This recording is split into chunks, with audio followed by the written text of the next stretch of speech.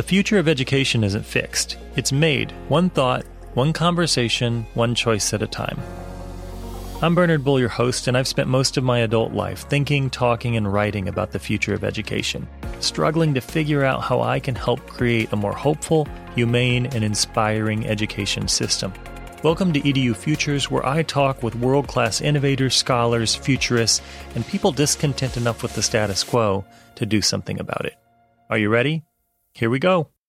James Lang is one of my favorite authors and thinkers when it comes to excellence in teaching and learning in higher education. I first came across his work when he was working on a book called Cheating Lessons, Learning from Academic Dishonesty, and I was running a massive open online course on academic integrity.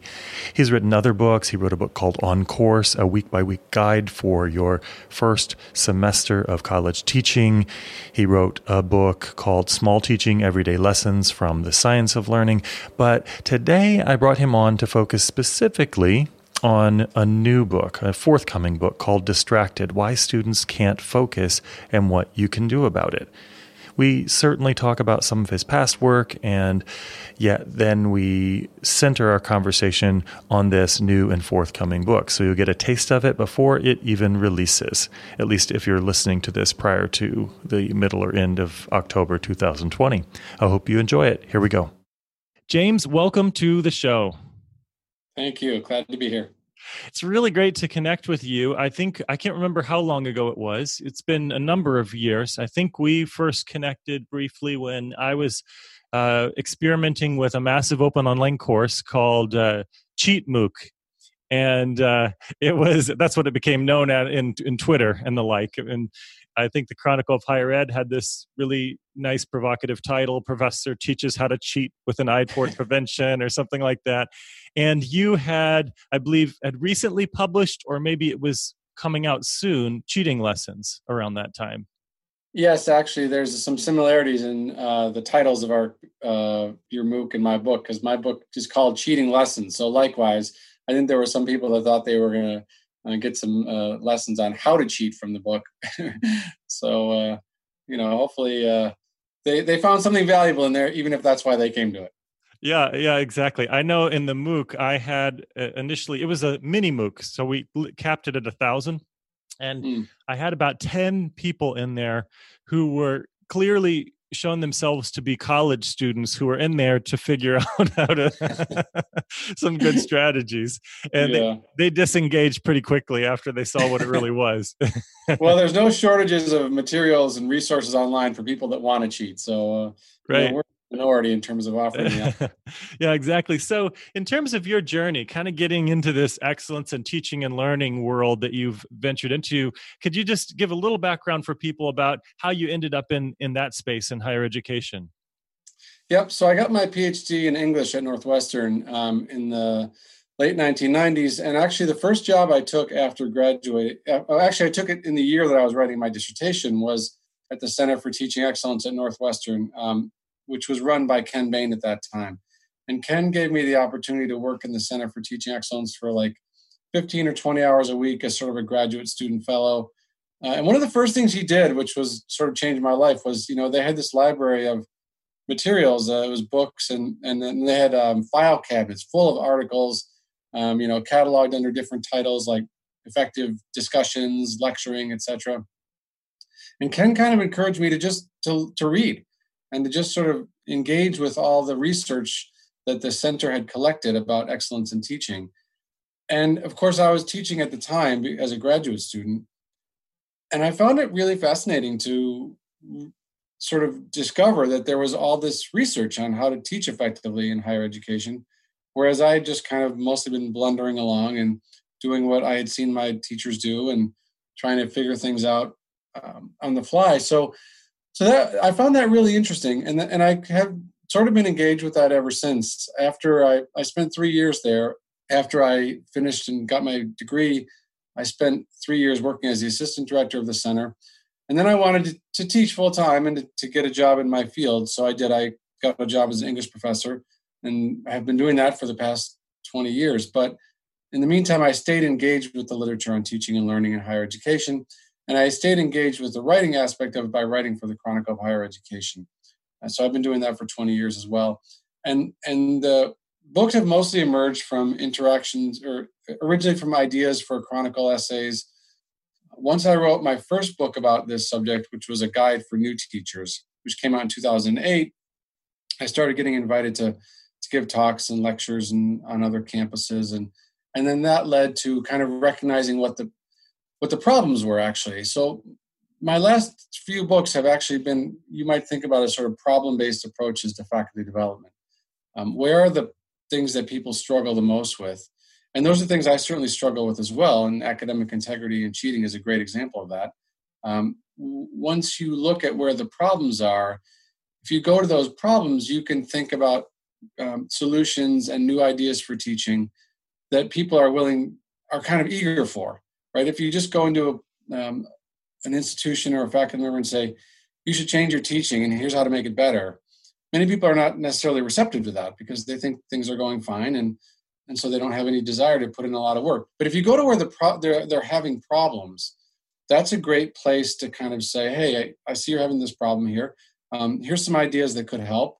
And in the meantime, you're kind of offering them new ways to think about teaching. So I really like that way of thinking about how to approach the improvement of teaching in higher education is to go where the problems are and then try and not exactly sneak in the faculty development, but use that as an opportunity to introduce people to new ideas. Yeah, that makes a lot of sense. I remember when I worked kind of in the teaching and learning space, founded an instructional design center that had a sort of CELT-like feel to it as well.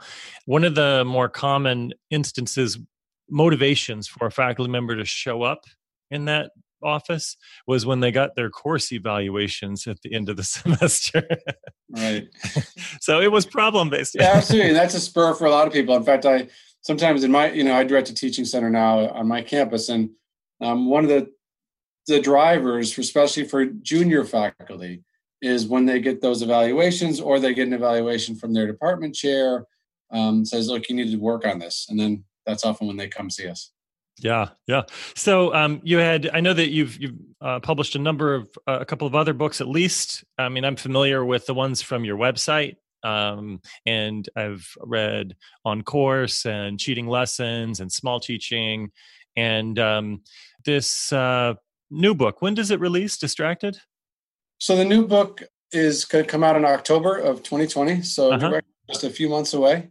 It was originally scheduled for November, but they pushed it up because, of course, distraction and attention has become a much more pressing issue now that we're doing almost everything online and could be doing so again for the fall.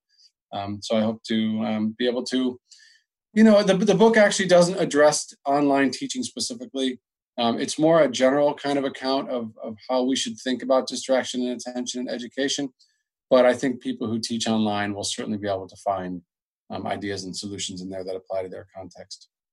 Yeah, what I appreciate about your writing in general is it's not just the obvious stuff that you bring to the table, that you draw from maybe some of the research and data that many faculty aren't as familiar with.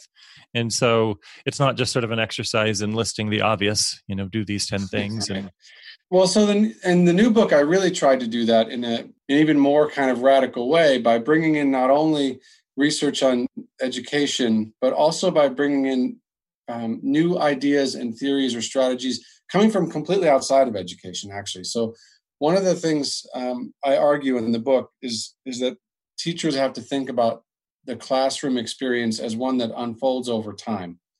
And when you think about it like that, we can look for inspiration to other creators of experiences that unfold over time, playwrights and composers, for example. So a playwright knows that they have to keep the attention of the audience for an hour or 2 hours. And one of the ways in which they make sure they do that is there are scene changes, there are act changes, there are intermissions, right? So this is not an experience in which you're just sort of sitting and watching something for 2 hours straight, or even 75 minutes straight, right? There are constant little shifts in what's going on, and there's deliberate thinking about the dramatic arc, right? So there might be a scene that's setting things up, and then there's some action, and then there's a conversation, right? So we can look to or you think about a symphony, and in the book I describe going to the symphony with my wife and thinking about how are we being led through this experience, this timed experience, through something that, many people are not that familiar. Even people that go to the symphony might not be all that familiar with classical music and its structures and intricacies and everything, but still we get the same thing, right? There's movements. The movements tend to have different pieces. There's sort of a slow movement, and there's a real fast one. There's a mission. Tends to be three things on the program. One of them's short and new. One of them's then more traditional and longer, right? So these things have all been sort of, the people that have been doing this for centuries and centuries have something to teach us about how to structure an experience that unfolds through time. Likewise, there's a chapter on sort of thinking like a playwright or a composer. There's also a chapter on thinking like a poet, because one of the things that I think poetry does for us is it reawakens us and makes us pay new attention to familiar things, right? So like a poet oftentimes, or the same way that an artist will, a still life makes us see something new, right? Like, so that bowl of fruit on the table, which you walk by, hundreds of times and don't think anything of, the still life kind of gets you to look at it in a new way and reawaken your attention to it. And poetry does the same thing. So in the book, I also argue that we need to think about how can we approach our subject matter like poets, and think about strategies or activities that are going to really kind of get students, whoa, I never thought about it like that.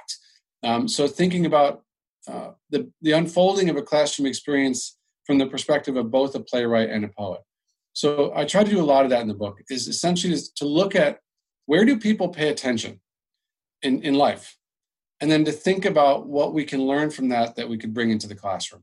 Wow, no, this is really powerful. I haven't read the book. Usually when I interview someone, I've read the book in advance, but this one I haven't seen since it hasn't come out yet. And I'm so intrigued by this. This resonates with a lot of my research. I've been intrigued by, and I know this isn't a necessarily popular worldview or way of thinking in many contexts today, but I'm intrigued by the principles upon which our education system and our classrooms are often designed, sort of the assumed principles, and oftentimes we get stuck in around values and principles of efficiency and measurement, and it's just sort of the reality of the modern kind of context and world and education system. And my argument was that one of the reasons why we find any number of people disengaged at any given time is because those aren't designed to engage. Those aren't designed to enrich or inspire a person. I mean, very, very few of us, get up in the morning and say, boy, I can't wait to grade people, or something like that. And so what I was trying to do was say, well, what are the principles that really almost seem to transcend time and place and culture in terms of the things that really inspire and engage? And that brings us to like wonder and mystery and, Exactly. And, I actually wrote about this in Small Teaching, and I mentioned it again in this book as well, about the importance of, for example, of cultivating curiosity, right, as an educational thing. So I've mentioned this quote many times, but Dan Willingham, who does great work in thinking about applying principles of cognitive science to education, argues that most of our disciplines and courses arise because they were attempts to answer deep fundamental questions about the human condition. And we come into class and say, I've got an answer for you. And the students are saying, I didn't ask you a question, right? So the first thing that we have to think about is, how do we surface the questions? And that sometimes requires us going back in our own intellectual journeys and saying, what really fascinated me about this subject so much that I got into it and was willing to spend my life devoted to it. But we sometimes lose sight of those original questions, which are the ones that are more likely to capture the interest of our students. So I agree with you. We have to think about, again, thinking outside of the classroom. I'm not someone who believes, we have to do things completely differently in higher education. That was Small Teaching was an argument that we can make positive changes within the structures that exist. But at the same time, I do think we can think creatively by going outside and seeing what happens in these other contexts in which people are motivated, which they're pursuing their sports and their hobbies, and they're really paying attention to things outside of the classroom context, and then say, okay, what can we learn from this? And how can we bring that into the experiences that we're creating for our students? I appreciate that about your work. You come off as a kindred spirit to other faculty, someone that people can relate to. And they say, even in change management and diffusion of innovation work, they say that it's really hard for like an early adopter to convince a laggard, on that original Everett Right. Rogers scale to come along. That there usually has to be the people who are influenced or those who look at you as a peer, and you're not trying to destroy or completely disrupt their world, and you're not. And I appreciate that. Yeah, and I mean, I do think that it's, there have been times when I've thought to myself, I could probably sort of go out on my own as an educational consultant, but it wouldn't work for me because I need to be in the classroom to understand, like, again, like the new challenges that arise, for faculty. I wouldn't know about them. I wouldn't have experienced them if I weren't in the classroom every semester. And, I think I'm a good teacher, but I've observed enough teachers to know I'm not an amazing teacher. What I'm good at is seeing the amazing things that other faculty members do and thinking about, like, why do they do those things? How do they work? And, sometimes I manage to get them in my own classroom, but probably not as much as I would like. So I still kind of wrestle with the same things that, that my audience is wrestling with. Right. And I think that you also, you note that you're not trying to offer some kind of massive reform or revolutionary piece. And that certainly it seems true from your books, at least in terms of the structure of schooling or, the university system. But I would suggest that there's some pretty revolutionary thinking. It's just that you're focused on the most critical issue, which is what happens in the learner. And I am, and I am very focused. Like I've always had a very sort of practical curiosity about what happens in the classroom and how that impacts the student. Like, and so what experience is the student having in the classroom? I'm just endlessly curious about, like, what are the things that people do and what kind of a difference does it make to students? So, I actually have this curiosity about people's jobs as well. Like sometimes when I, meet new people, I'm like, yeah, but what do you actually do? Like, tell me about what your day consists of. Right? And I have this curiosity about the classroom experience as well, because there's what's happening with the student. And I had a very, positive and profound educational experience as a student. So I'm always trying to think about, like, what can I do that will give students that same kind of experience that I had? But there's also something really creative about designing a new teaching strategy, right? Like that's akin to writing an article or a book or something like that. So it draws on those same creative skills or those same creative pathways that we have.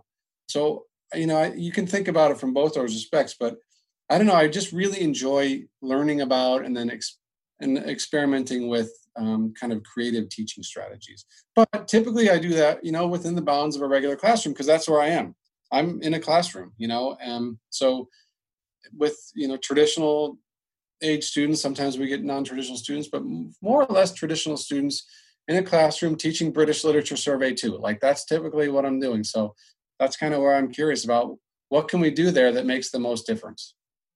I'm wondering too about your process for putting this into a book form. So we haven't seen this book yet, but you've obviously thought through it. It's I don't know if it's with the publisher at this stage already or where you are with the drafts, but can you talk just a little bit? It seems like you explore and experiment with some ideas for a given time period. You test them out, play around with them yourself, perhaps try them out with other faculty in terms of helping them and guiding them, and then it finds its way into a book. Is that sort of the process?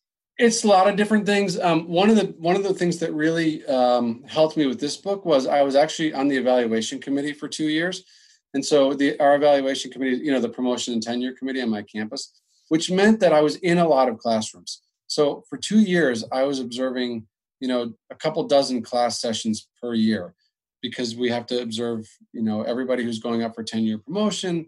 We're each in charge of a person's case, so we observe that person multiple times. I get asked to observe sometimes from my role as director of the teaching center.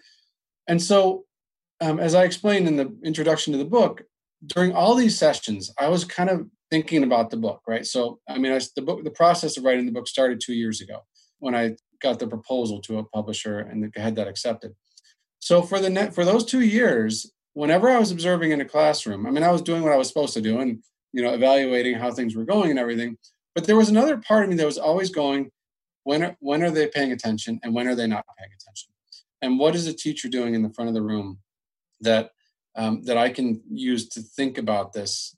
So like one easy example I'll give you is, I noticed in observing a lot of teachers was how many teachers stay in that little front slip of the room, in front of the board, and don't come out into the seats. And if you're sitting as a room and an observer in the back of the room, one of the things that you'll notice is the kids the students in the front couple rows are paying a lot more attention than students in the back few rows. And that's, I think, because they self-segregate, but also because it's easier to go onto your device or whatever. It's easier to hide it, and get off task if you're in the back row.